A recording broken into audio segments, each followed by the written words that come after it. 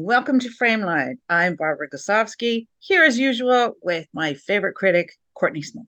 Hello, how are you today? Great. How are you? I am doing well. We're still in TIFF mode, so it's a great time of year. Yes, that's why I'm a little bit hyper. I think A I little think loopy. We're all a little loopy. that's right. If you're not exhausted, the adrenaline has kicked in and you're just a little bit hyper. So so yes, here we are recording during TIFF. We've watched a lot and we've done a lot and uh, let's just get to the movies because I think that's what people want to hear about. So, Courtney, I'm going to ask you to start us off. Oh, okay. Well, you know what? I will start off with a drama that really took me by surprise. I did not have much expectations for it because I didn't know too much about it, but it's a German film entitled The Teacher's Lounge. And I believe the filmmaker is Ilker Katak. My apologies if I'm mispronouncing the name, but the premise and most of the story takes place within a German junior high, and there's a rash of thefts that are occurring, and the staff believe it's the students that are involved, and they start to take matters in their own hand in terms of questioning students, going through their stuff when they really shouldn't. And you have this young teacher that comes in, and her name is Carla. She's kind of fresh out of college, and she doesn't believe that those tactics are right. So she decides to do her own little investigation. And at which point it sets off a chain reaction. And a lot of the film is about the way how we are quick to judge and often react without proper evidence. And then also, when we are quick to react and make claims that we cannot prove, what are the fallouts of that? So you have Carla doing her investigation, you have the teachers with their own thing, and then the students start to get involved, and the student paper starts to cover it, and it's just a huge storm. And that's all I will say about it. There's a battle of wills that occurs in this film, and Carla, who thought she was on the right path and doing the right thing, starts to have to reassess all the swirl that's going on around her. It's a great film. I believe Germany might be submitting it as their It is. It is. I was Oscar. going to say that. Yeah, and it's very good. So keep an eye out for Teacher's Lounge. I'm sure it'll get a release this fall or during award season. You know what? You know what you made me think about? It speaking of Germany and Oscar award submissions, Hmm. there's a film by Wim Wenders that's in the festival. Oh, okay. It's played at Cannes and it won the Best Actor award, rightly so at Cannes.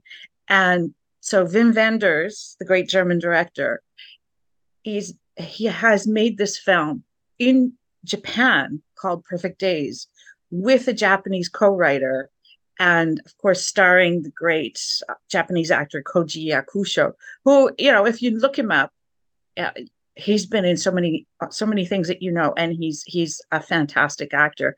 And this film, Perfect Days, is Japan's entry to the Academy Awards for the best international film. Hmm. So I'm just going to tell you quickly about Perfect Days because it's one of my favorite films of the festival so far, and I think it will remain that, and I think it will be one of my favorite films of the year. And it's Wim Wenders is back to true, perfect, beautiful narrative form.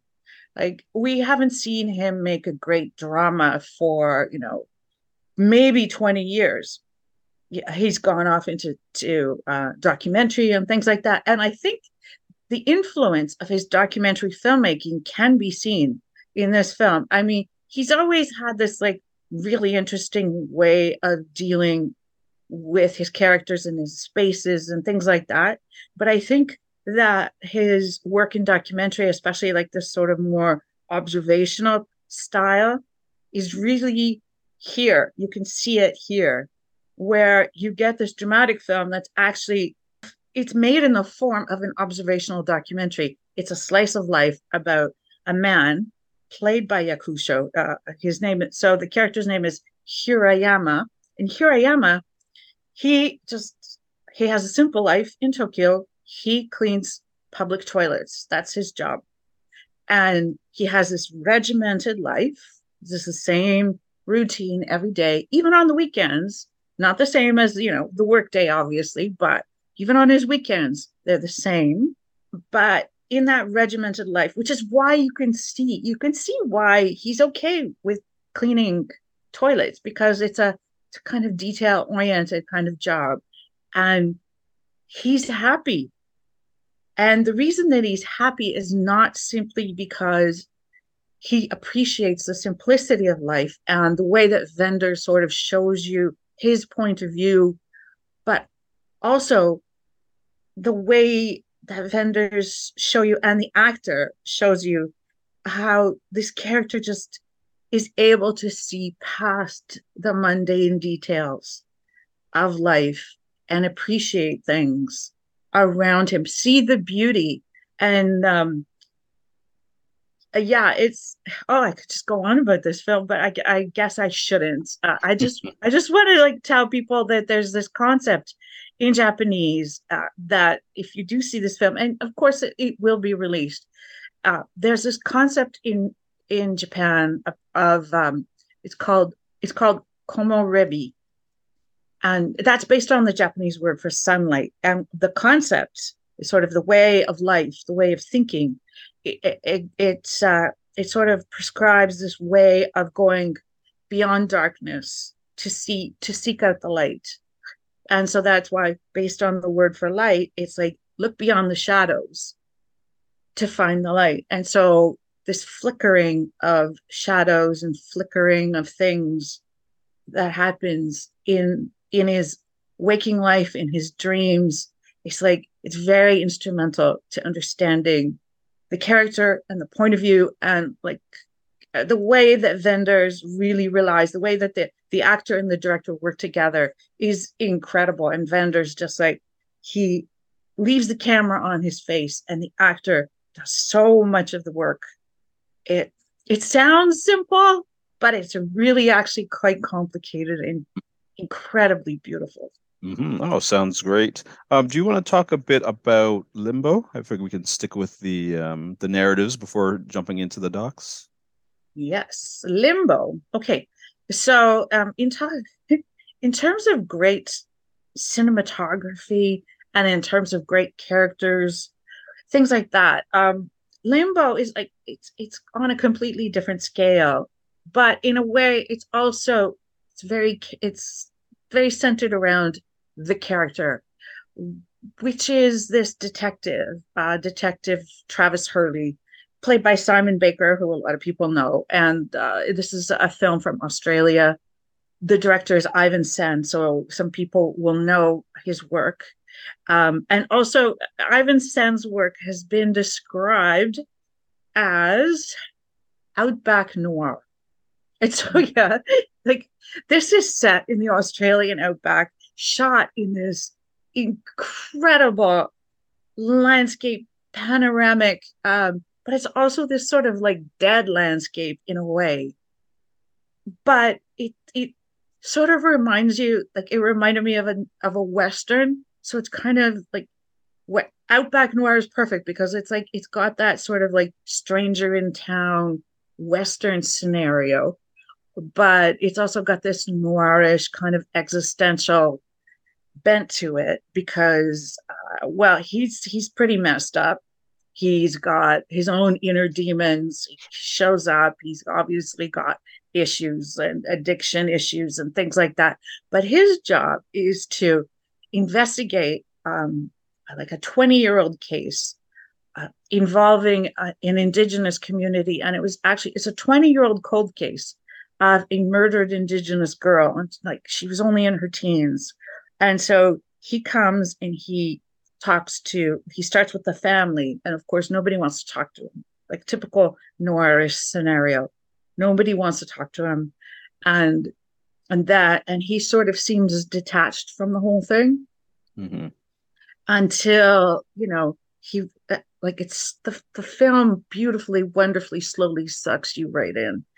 And you can see after a while that it's sucking him in. The story of what happened and the characters and the people, their lives are sucking him in as well. Because, this is a difficult life they're leading, and it's a difficult place to live in. And being indigenous in the outback, it's like that's a difficult situation as well. And they're feeling that, there was no justice then. Why is there going to be justice now? um I don't want to ruin it, but the fact that it's called Limbo, that title, that word, that concept just reverberates throughout this film. Oh, it's interesting. uh, it's really, really interesting. Yeah, really good. And Simon Baker's great. Hmm. An understated performance that really gets you.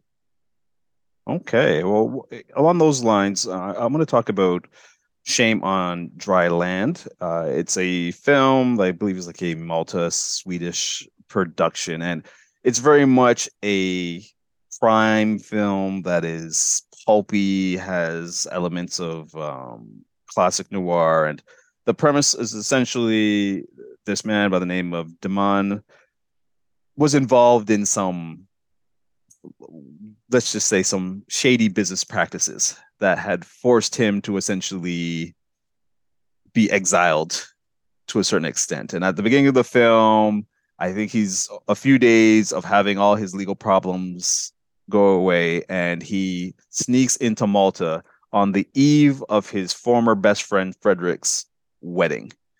Frederick was a guy that Demon unfortunately got hooked up into his schemes and essentially ruined his life. So they've been estranged, and now the guy shows up on his door on the eve of the wedding, and Demon looking to, mend the ways. And as the film progresses, you realize that Demon may not be on the up and up like he claims he wants to be.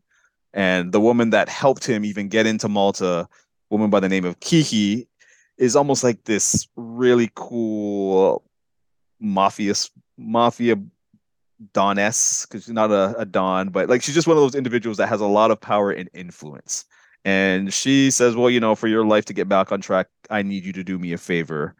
There's this mysterious insurance guy. I need you to tail him. Now, Damon's previous business, part of the reason he got in trouble was he was doing certain types of fraud that the same guy he's tailing would be investigating. From there, it really gets pulpy. There's a lot of deceits. People aren't necessarily who they claim to be. Your views on certain people change, and it's a really fun crime film.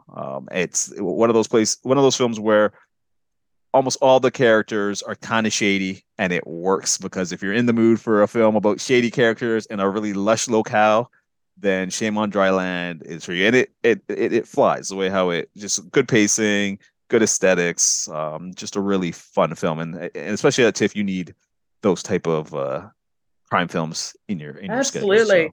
Yeah. highly recommend that. Do you want to just, I guess, wrap up the dramas by talking about I Don't Know Who You Are? Okay, now we're going to get serious, and I have to give people a trigger warning because there's a rape in this film, and it is this film is so shot in such a highly effective, emotional. It's because it's shot in this very textured kind of manner. Everything's kind of in close up with like a shaky camera, and you see the character first. It's a Toronto musician that we're following, and in his relationship, he's sort of grieving a past relationship from like a year ago. He's sort of having trouble now with a current relationship. So anyway, I'm not going to ruin what happens, but I'm just going to warn you that uh, something traumatic happens, and it's also traumatic for the audience because of the way it's a first time writer director M.H. Murray, and the way that Murray shoots it, the way he films it, and the star Mark Clennon, the way that because it's shot close up and we get so attached to this character, what happens, and then the aftermath when the character is like trying to come up with the money for HIV preventative treatment and the difficulties, and then you learn certain realities about how like it's not covered, and like there's certain like it's just like a really disturbing story, but it's not without hope, which is a really odd thing to say after what I've just said about the story. But it's it's got this resilience in it, and the character's got this resilience that you eventually find, that he eventually finds, and so it's very effective in that regard, in terms of the performance, in terms of the film, everything, the experience. It's just it's a unforgettable experience. Hmm. That's what I'm going to say about I Don't Know Who You Are. Okay, that sounds very good. I've heard a lot of good things about that film, so I'm going to definitely try and catch that one. I'm going to keep with the emotional theme for a moment, but as we pivot to the documentaries, and I'll just talk briefly about Homecoming. It's a film by director Suvi West, and I believe Anis Comey was the producer, maybe co-director on particular I think, project. yeah, he's a co-director on C, I Mhm. think.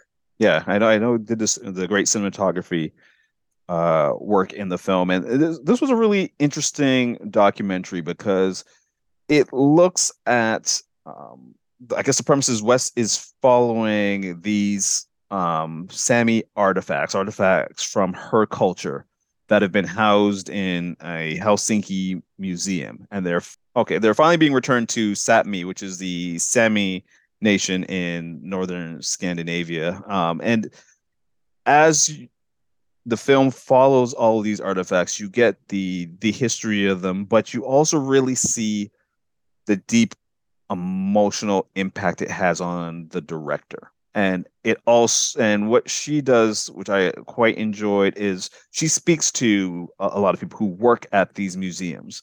And they not only talk about the artifacts and the type of people that wore them, but also the mindset when these artifacts were collected. And a lot of the mindset had to do with people thinking that since the Sami are indigenous, they're not as bright as, or not as strong, not as capable as white Europeans, and just that type of prejudice, and how there was a certain amount of entitlement when it comes to taking these artifacts and studying them. And there's a lot of moments where you see Wes and other people really connecting and having emotional moments with these pieces. And one of my favorite moments, there's a particular artifact where even Wes herself questions whether or not she should be looking at it because it's not directly related to her lineage, and she feels a ways about infringing on someone else's, and that's something I don't normally see in documentaries. And I even the fact that she was able to show that conflict, I thought worked really well. So overall, I thought it was a good documentary. I did have a little quibble with some of the stylistic choices. There was certain images that she used that I thought were effective, but then they kept being repeated over and over. And I know it was supposed to create like a little meditative Hmm. break. Like the oh, I'm forgetting the terminology because it's not kaleidoscope, but it's like when the image is kind of folding onto itself so that it works really well at the beginning. But I found like it's used a little too much Hmm. in the film. But again, it's a minor quibble. Overall, I thought Homecoming was a really moving film.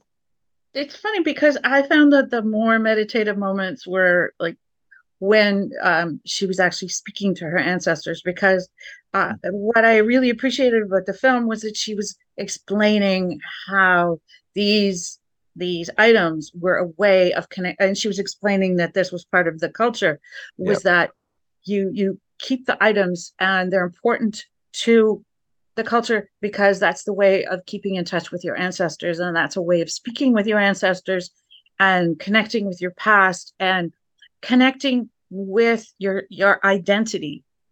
And then there were other meditative moments where she was actually chanting, like it was sort of an incantation to her ancestors. So I love that because normally, like I've seen what I've seen so far is, the discussion about museums hanging on to artifacts that do not belong to them, the discussions about colonialism and how these items were taken from people, and like the misguided notions that they had that it didn't really matter, like that the white people knew better and were smarter, like you said, um, when in fact she's giving us a perspective that's like, no, you got it completely wrong. Exactly. Yep. They got it completely wrong. And in fact, it's a misguided notion that they were operating on. For example, the whole Christianization concept of like, we're going to make these people better by introducing them to this religion. And when in fact, there's a more, um, the word is not mature, but that's the word that's in my head right now. It's like a more mature notion Mm-hmm. that the Sami people had, which was that um, we accept all gods, and so that if they had just presented the white people had just presented their god as a god, then the Sami would have said, "Okay, fine, we will listen." But instead, the white people had to go, "No, screw that." And Yeah. uh, anyway, we we can't talk too much about it, right? Yeah. But again, there's a lot There's a to lot to it, unpack. and I Yeah. appreciated that it gave us a different point of view on it, and that these conversations are going on in museums, and it's like the perfect timing. And this is like different point of view than a lot of films have given us so far. Mm-hmm. Oh, you mentioned or we both mentioned the meditative aspects of Homecoming. Do you want to talk about Songs of Earth? Because I feel like that's a another one that has you thinking. Oh, I love that film. That's another favorite of mine. It's very meditative. And in terms of encapsulating a philosophy of life, a view of life, um, and giving us incredible cinematography. I think I'm guessing drone shots going through these like incredible landscapes in Norway, because I don't know how else they would have gotten this. But no, it's not a nature film. And no, it's not a film about her 84-year-old father. And no, it's not just it's not just a meditative thing.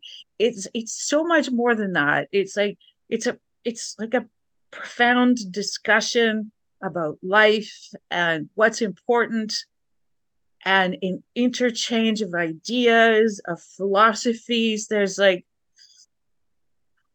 without ruining it, I think I'm just gonna. And there are moments in the film that are so complicated. They just like, okay, I'm a crier. I cry during movies when I'm sad. I cry when I'm happy, and I cry more when both things happen at the same time.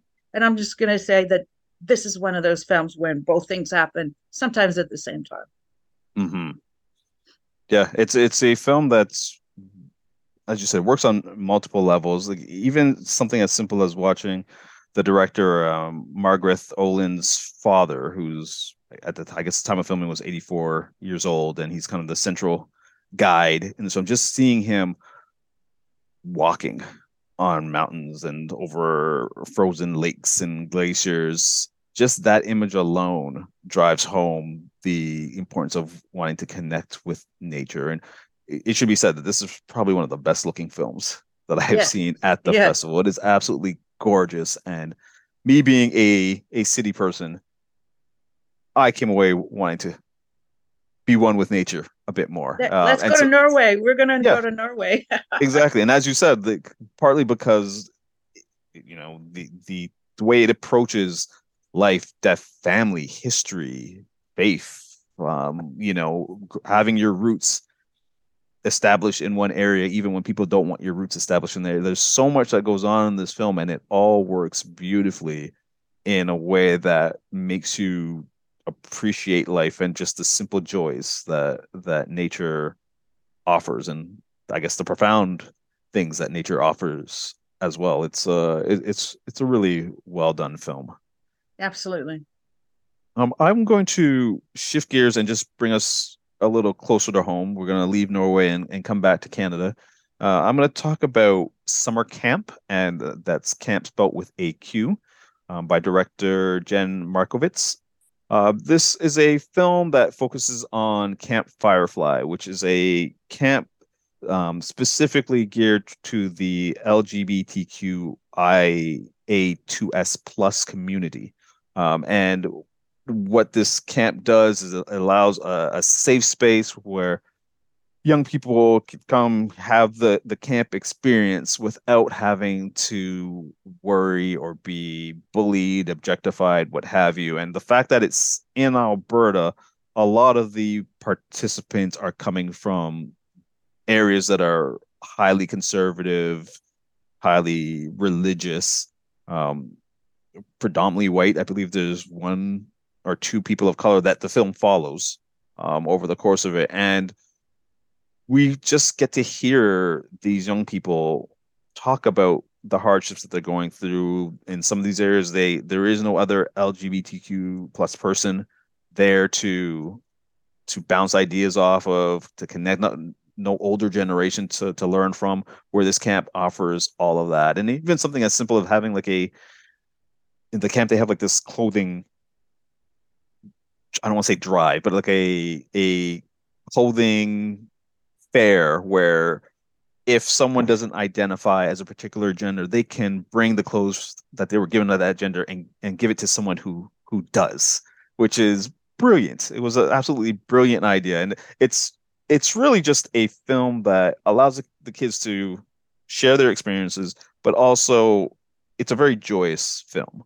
The my one nitpick about summer camp is because it's set in such a conservative province like Alberta. I wish that it had taken at least 5 minutes just to kind of talk about the outside world of this camp. Like we hear it from the kids, but I feel like this is a camp that is probably endured some type of strife, either people trying to use it to push their own agendas, what have you, especially in a time where something as simple as pronouns has become this unnecessary debate that it has it snowballed into. I feel like there's a whole world outside that impacts this camp that the film doesn't quite talk about. But having said that, when it focuses on the kids, which is the main thing, it is a delightful and uplifting film.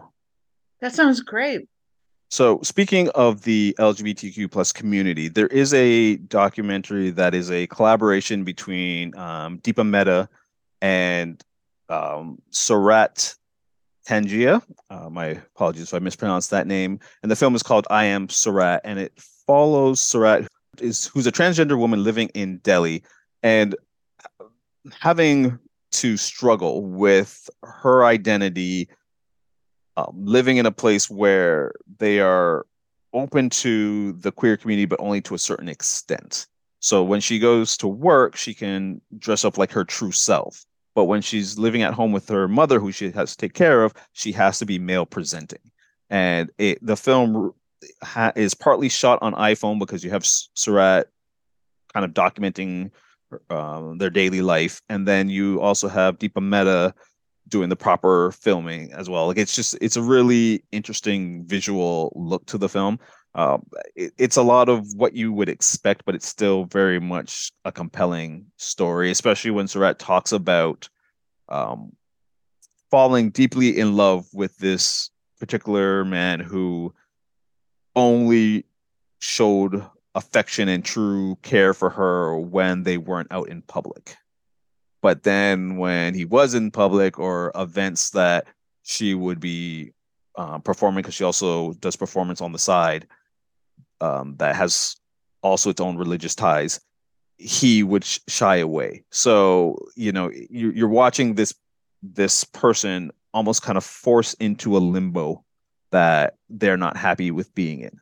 But unfortunately, because of the way how society is, especially when she's home or when they're at home with their mother, there's a threat of violence that could come from other family members. There's a lot of people wanting Sirat to present as male simply because it makes their lives easier, quote unquote, so that they don't have to deal with any type of perceived disrespect or shaming of the family. So no one actually seems to care about Sirat's feelings. They just care about the image that and structures that society seems to have. And it was a really interesting film, and there's a lot of great queer stories that are at TIFF this year, and Sirat's definitely one I think is worth checking out.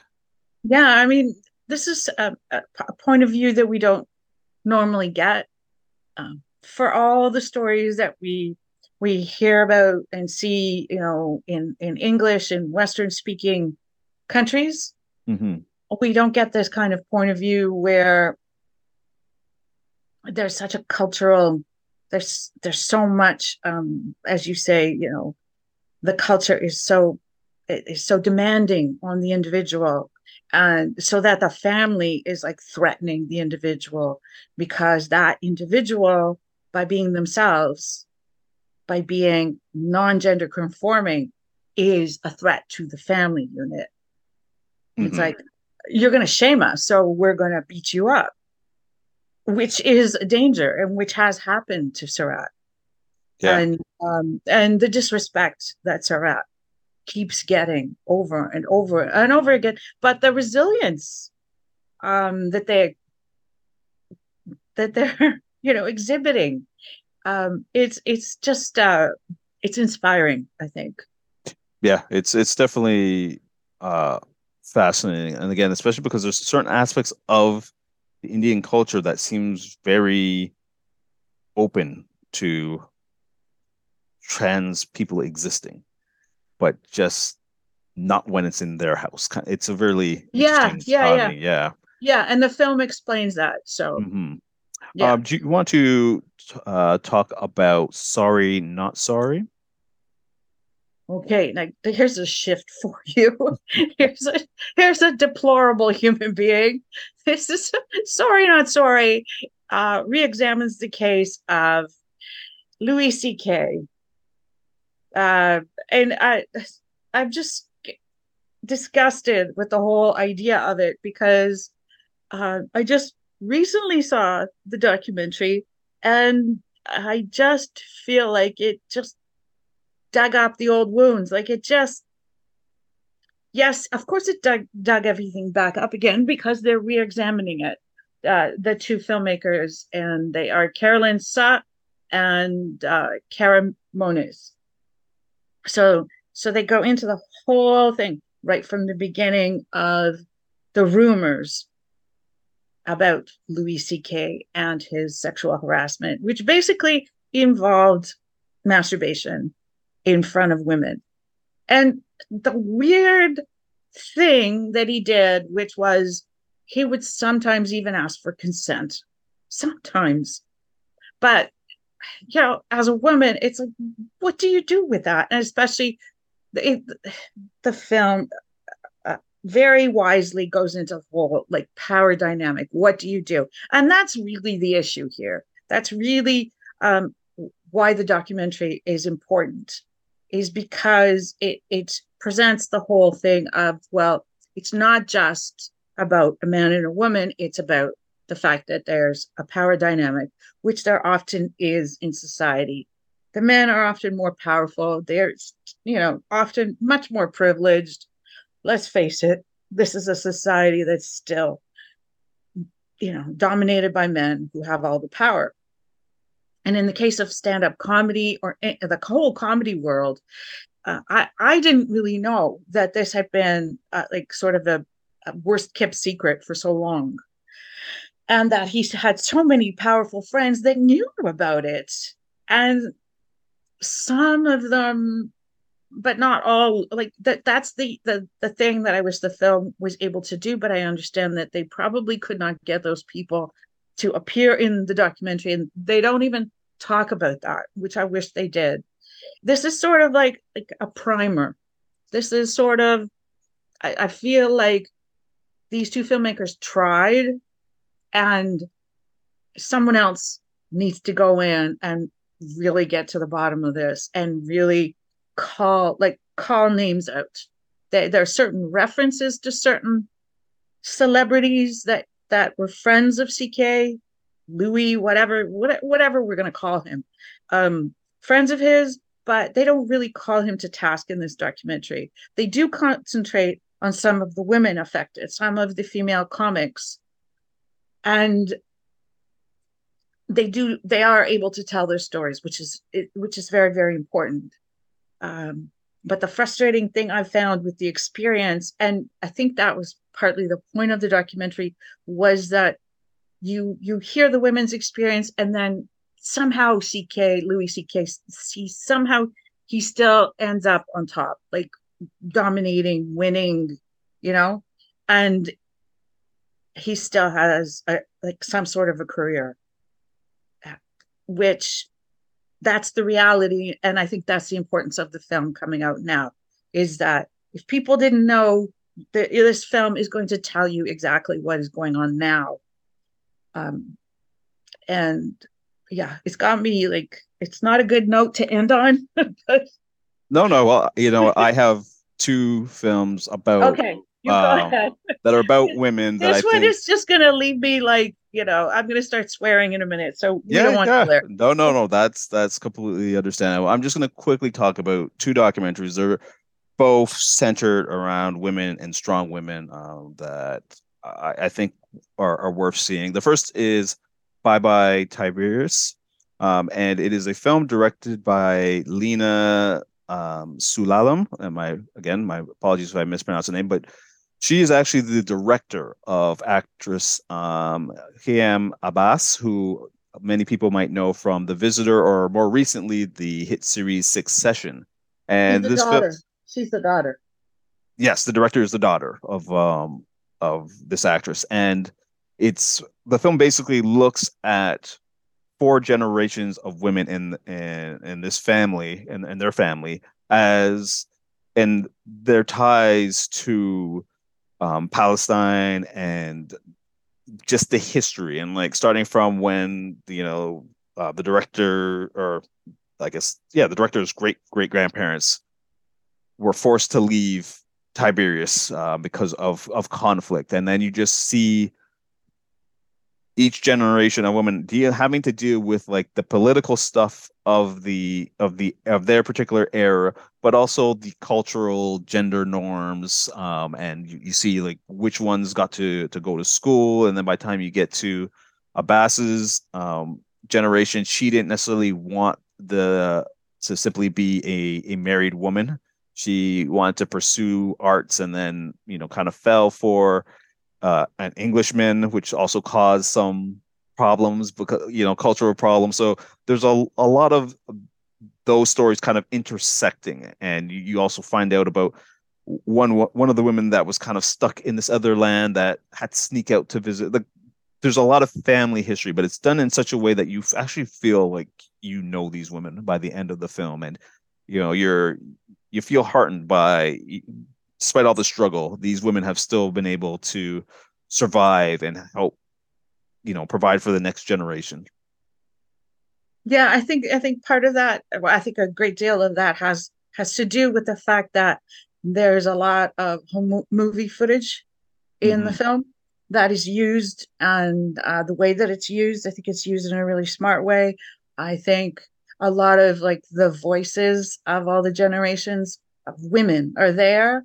There's a lot of laughter. There's a lot of the kind of joking around that families do, the teasing, and there's a lot of old photographs and things like that. And that builds up, what you were talking about, that sense of the individuals, of the people, of the family, of the generations, of the struggles. But yeah, more importantly, it creates like real people for us, as opposed, because throughout the film is still telling us the history of the region, which is the history of the Israeli and Palestinian conflict. And that's why, originally the great grandparents were kicked out, and like certain things then in the film happen.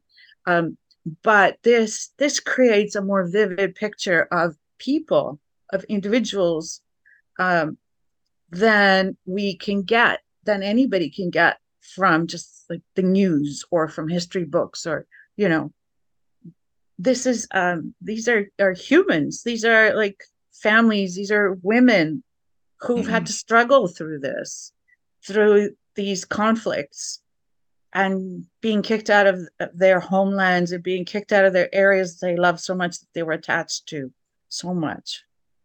Yeah.